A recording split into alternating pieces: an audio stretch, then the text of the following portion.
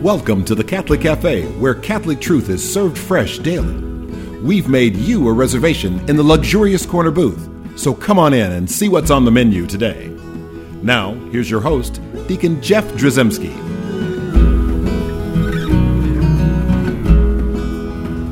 Greetings and welcome to the Catholic Cafe. I'm Deacon Jeff, sitting in the luxurious corner booth of the Catholic Cafe, and we've got Thomas Patrick Dorian. Yes, sir. Back from the Ornamental Cheese I got a Conference. story for you.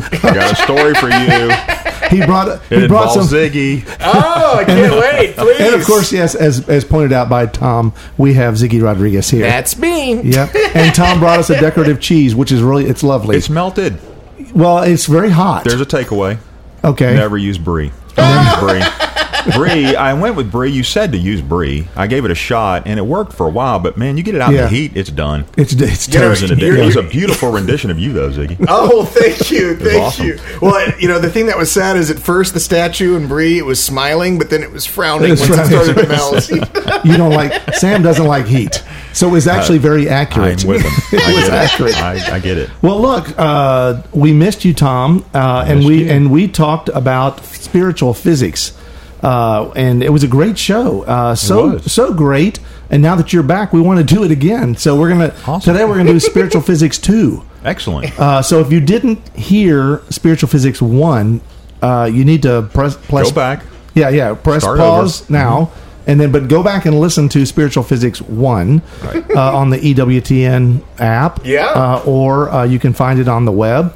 At thecatholiccafe.com /listen. And just start. Well, you know what? Give us a 20-second recap of what spiritual physics was all about, Sam. Sure. So you have this notion. 18. We all know that if you fall off of a cliff, that the laws of physics are going to cause you to probably get hurt, very seriously hurt, and probably die, right? And we don't say God's not merciful for not preventing us from, suffering consequences, physical consequences from falling off of a cliff. We just accept that you fall off a cliff, consequence happen. Well, here's the thing. For spiritual matters, there are natural consequences to sin. And so we talked a lot last week about it's how it affects us in terms of darkening the intellect, weakening the will here on earth. We talked about its relationship to preparation for heaven and how purgatory plays a role in this and how purgatory is healing us from the natural consequences of sin. But there are some things that we didn't get into, and like an obvious thing we didn't talk about is hell being a consequence as well. Right, but so we didn't talk about the eternal. We really just talked about like how it affects us in the here and now. Yeah. And it's profound, and we should have talked about how it affects us in the here and now. I mean, there's nothing wrong with that because we make the comparison having the laws of physics and the spiritual laws of physics. Right. And we made that comparison. So like you said, if you step off a cliff, gravity is going to take over. Right. And it's nobody's fault in terms of it's not God punishing you for stepping off the cliff. Right. It's the reality of what happens. It's nature. Right. Well, and I think that this is a great framework for talking about hell because, listen, it's a stumbling block for some people. If you tell a person that God is love, that he's the perfection of love, and then simultaneous to that, you're trying to explain to them, yes, this God who is love, that he allows for a hell where people spend all eternity. And it's an eternity of torment. It's separate and apart from him. People are like, well, that doesn't sound like love to me. Mm-hmm. And so some people, it's hard to believe anything about this God who's supposed to be love if there's this hell that's there. Mm-hmm. And there are some people who have said, gosh, I just don't believe in hell. I believe in God and I believe in heaven, but I just don't believe in hell.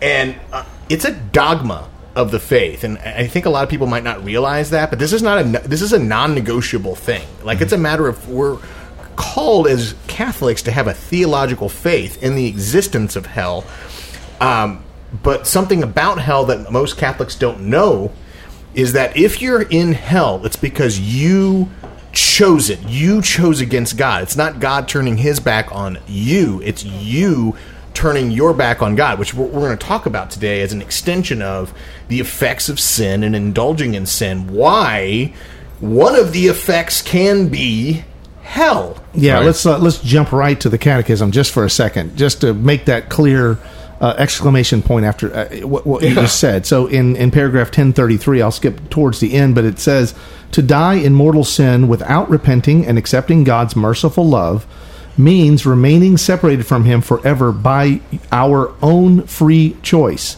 This state of definitive self-exclusion from communion with God and the blessed is called hell. I mean, it's like, literally, definitive self-exclusion. I have excluded myself from this. Right. I have chosen. And the way I describe it, like when I'm teaching RCIA, because there's lots of images people have of hell. Yeah. And honestly, because we do the St. Michael, the Archangel prayer, we hear the phrase, cast into hell Satan and all the evil spirits. Right? We hear that God casts people in hell. Like he's sitting on a throne. It's like, bring me those sinners. And he picks them up by their feet and then slings them into hell. Like they're lawn darts. Yes, exactly. So it's like, and there's this image that people have. So they see hell as a punishment. Right.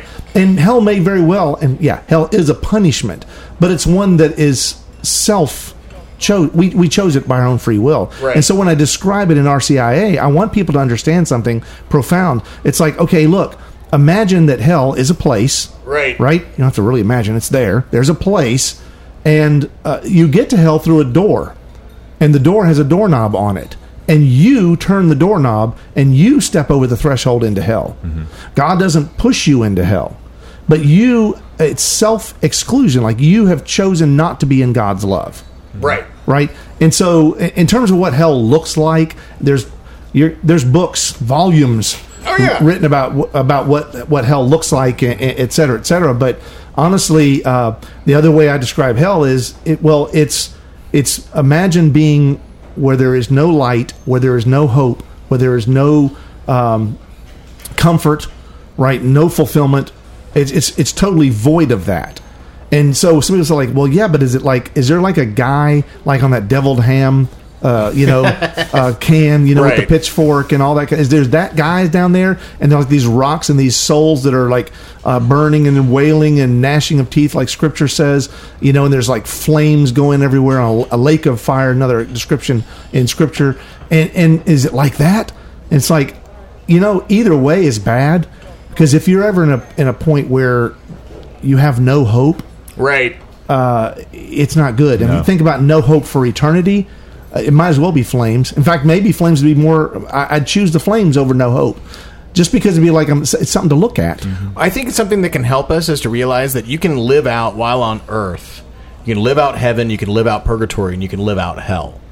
And if you've seen someone living out heaven and they're bringing a piece of heaven to you, we talked about this last episode. What do you mean by live out? That's I want to clarify for my listeners who are going like, is he speaking heresy? No. We just had Trinity Sunday, and No, what I mean is that God desires to incarnate himself in us, right? We have an incarnational faith, and he desires to continue his incarnation through us, right? Like, each of us, all of everybody in Radioland, we're all called to be a face of Jesus, right? The question of who is Jesus, that question won't be fully answered until the last member of his body crosses over into the fullness of his glory, right? Yeah. And so we're each pieces of that mystery. We get a participation in that because of God's love and his mercy and his goodness. And to the extent that we accept that invitation, and we can accept that invitation here on earth if we have surrendered ourselves to God, and God, any moment in which God has pierced through our hearts and has loved others through us. Right, so you don't get an early ticket to heaven. No. That's what I want to make sure people they understand when you're saying living out heaven on earth. It's like, I don't want to, because there are separated groups like Jehovah's Witnesses who believe that the earth is a paradise and you won't go to heaven. There's lots of... I want to make sure that people understand, essentially you're living in the grace of heaven, where God is lifting the veil, and you're living as if you're in heaven. I mean, you have that look. You have the grace of God's love and mercy all around you. Right. And it's a wonderful way to live. And your life, it reveals the life of heaven, because it is God himself who is the life of heaven, and it is God himself who is it's not I who live, it is Christ who lives through me. Like, for those who are living out that scripture, we call them living saints. Yes. And so that's, it's not, it's up for the church to canonize saints post-mortem, but that's what I'm getting at when I'm saying, if you've encountered someone who is a living saint, that person is revealing the life of heaven.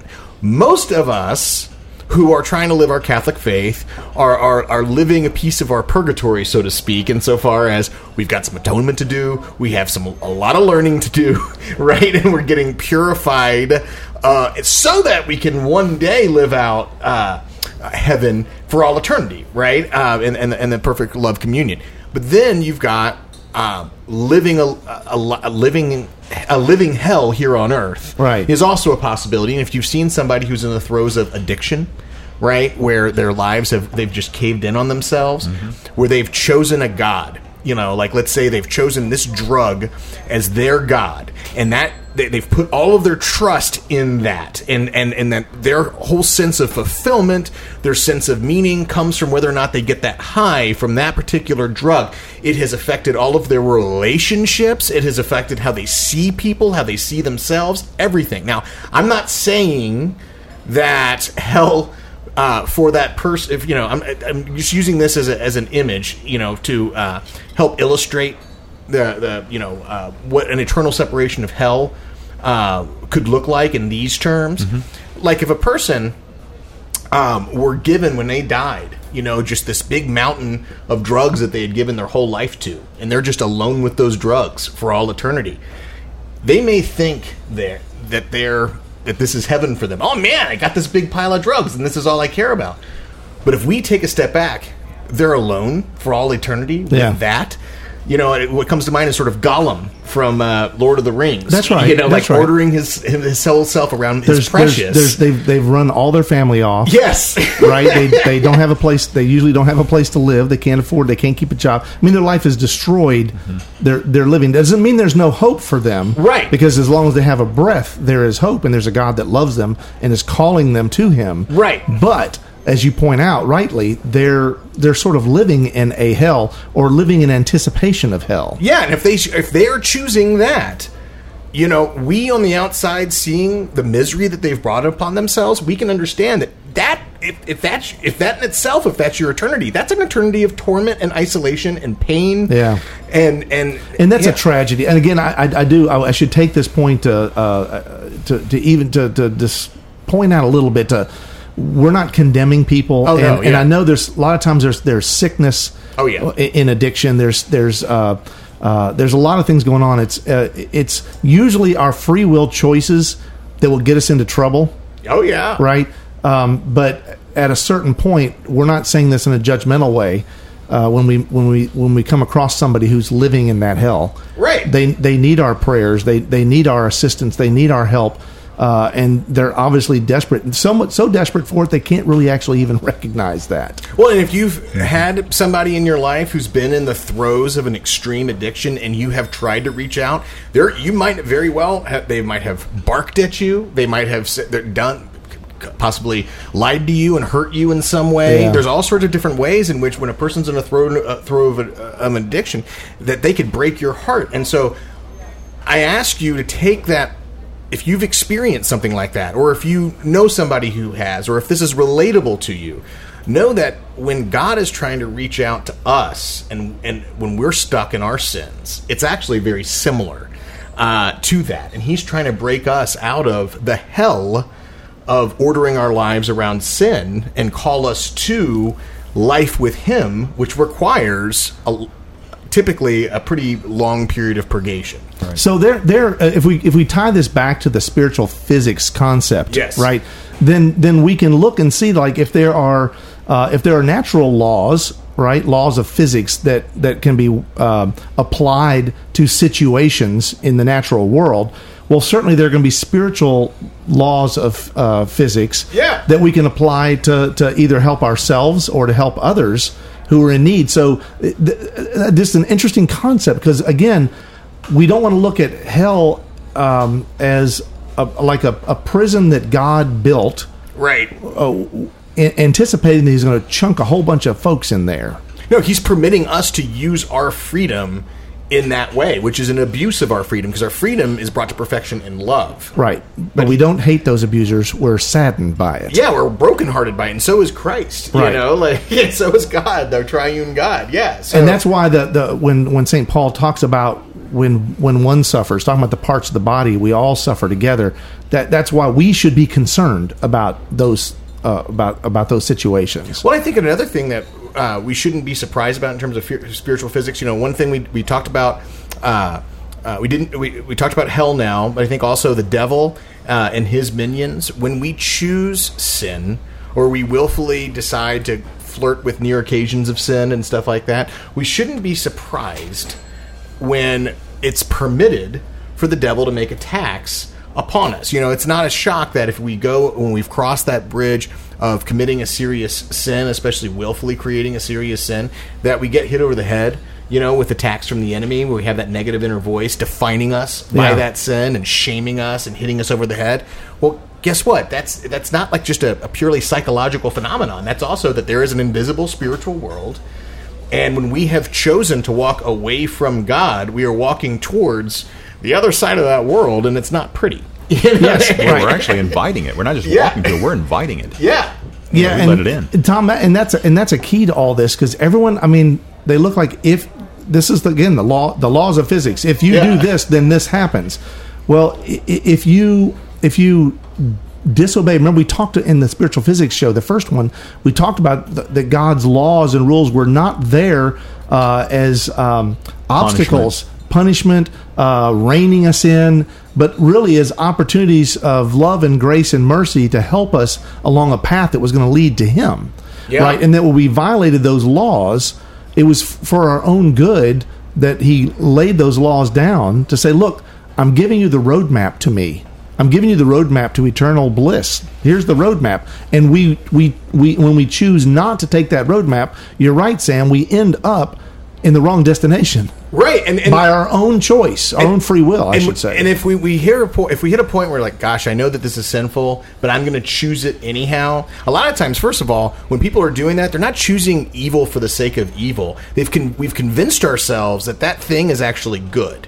Right, we've taken the good thing in creation out of its context. Yeah, exactly. Or not so much that it's good as it's not so bad. It's not so bad. Or this isn't going to hurt me. How many times have you heard that? Well, a little bit of this is not going to be a problem. Right. Like, did God really say that? Probably not. Right. Exactly. That's what the devil says in the Garden of Eden. Right. And so at that point, if we are choosing that pleasure, and we're choosing against God, it's actually God's mercy that He's permitting that action to result in the attacks by the enemy that we get. Because imagine if God just permitted it to just be pure pleasure. You know what I mean? And we didn't have attached to that, getting hit over the head by the enemy. You know, when we're getting hit by the head over the enemy, a lot of us are going to say, I want that part of my life to stop. And when we realize that I have to kind of give up my attachment to this pleasure or this thing, that comes along with it if I want it to stop. And that also is sort of a spiritual physics as well. So I would also, again, point out, we've said it a few times, but I want to make it clearer, I think, that a lot of times we see this stuff as so black and white, but really everything we kind of gray into the bad stuff. Oh, yeah. Right? We kind of step into the bad stuff. Because most, if not all, addictions of anything, pornography, drugs, alcohol, anger, whatever it is that we're essentially addicted or, taken over by, starts small. Oh, yeah. Right? It starts small and it keeps going, and that's why it's important for us to understand what you talked about with the devil and his minions, all the demons, right? Right. If you believe in God and you believe in heaven and you believe in eternal joy with God in heaven, then you necessarily have to believe in the opposite. Yeah. The lack of joy, the lack of God, the lack of which means the devil, which means the demons, which means evil, which means bad, right? Because you can define evil as that which is not God. Well, and the other thing to keep in mind is these guys, the devil and his minions, they hate us with a hatred that we can't possibly fathom, right? And if God just gave them free reign to do whatever they want, we'd all be dead. right? Like they would be doing all sorts of. So the fact that they're limited in the attacks in the way that there are is also God's mercy at work, because He's only permitting that which in His judgment we really need in order for us to to hopefully prepare us to turn away from those things and turn back to Him, right? And so there's a whole world of pain that the devil would like to bring upon us, but they're blocked from doing it. But also maybe not just the pain as just non-existence. Yeah, that too. They'd just soon not have us around. Right. Well, and you asked last week, you were like, okay, so what are some things that we can do? Well, that's where the show needs to go now, is because we've really built this thing up now. We got hell involved. We got the devil involved. Right. It's not just falling off a cliff anymore. Right. It's not just a few broken limbs. It's really the spiritual laws of physics. When we violate those, right now, spiritual physics tells us that there's some really serious consequences. And like I've alluded to already in this program, there are spiritual laws of physics that we can engage to help us. Yes. Right. So if we're trying to, in a medicinal way, trying to right the ship, in other words, go in the right direction, what are some things that we can employ? And we never really it was on the tail end of the show. We didn't really quite get there. Well, we talked about St. Thomas Aquinas, and that's great. But I think, first of all, the sacraments. Now that we're talking about things like this, I've heard many exorcists give talks where they say that they emphasize confession. The sacrament of confession is more powerful than an exorcism, because one is a sacrament, the other is a sacramental. You know what I mean? And so confession, the Eucharist, Eucharistic adoration, prayer and fasting, right? And when I say prayer, I mean also just making yourself available to be in the presence of God, like in Eucharistic adoration, to just order your soul around God, give Him room to move within you. And if when we make the efforts to fast and choose against our appetites, it also gives us an opportunity to reverse the effects of the illumination, the darkening of our intellect, the weakening of our will. Our prayer illuminates the mind, and those acts of fasting also can help strengthen the will too. Yeah, so let's talk about that a little bit. Okay, so now we're going to engage in some spiritual remedies. Yeah. Right? Which will have profound effect on our lives. And I want to go back to the sacraments that you mentioned. Folks, we really need to pay attention to all the Pew Research studies and all the things that say that, only 30% of Catholics believe in the true presence of Christ in the Eucharist, and what a devastating number that is. And I'm not just saying, well, you better start believing because it's real. I am going to say this, that it's a sign of our spiritual unhealth, that we are unwell in a profound way, because rightly so, the exorcists, we've had an exorcist on this program, and they talk about we can engage in spiritual warfare empowered by God, with these sacraments. We have to believe and understand they are supernatural, and that it's not just like, think about it like this. I've even been tempted every once in a while when someone says like, "Hey, I gotta go to daily mass," and I'm like, "You just went to mass yesterday. Why do you gotta go again today? I mean, so soon? I mean, really? Seriously, do you need to?" It's like the church says, they got this once a week deal going. Why do you have to push it? It's enough that we have to go once a week, right? And you stop and think about like the idiocy of me saying something or thinking that, or being tempted to think that way, when in fact, like, every ounce of supernatural power and authority that comes from God is fighting the devil. Yes. Right? And the more that we engage in those kinds of spiritual physics, the less vulnerable we are, and also the more empowered we are to assist others. Another thing I'd say is making time to take a break from the world and taking a retreat, which I know sometimes that's a luxury that we can't all take, but I'm feeling led, with you guys' permission, to give a shout out. There's a group of nuns who I've heard about these nuns. They're Passionist nuns in Whitesville, Kentucky, the Monastery of St. Joseph, passionistnuns.org, from 3 different holy women, some of the holiest women in my life that I know. They've pointed to this monastery in Whitesville, Kentucky, as being just a God spot, and where they do wonderful retreats, and these nuns are pouring out their lives just praying for all of us and the church every single day. And there's a Sister Frances Marie I've gotten to know. She's from that monastery, and I learned from her, by the way. I just want to give a quick shout out. They've been, for the past couple of years, been trying to raise $4 million for a building campaign. They're in the last stretch. They need $1 million still. They have a matching grant for any donation up to $100,000 will get doubled. So I just encourage everybody to pray for these nuns. What's the pray website for their again? effort. PassionistNuns.org.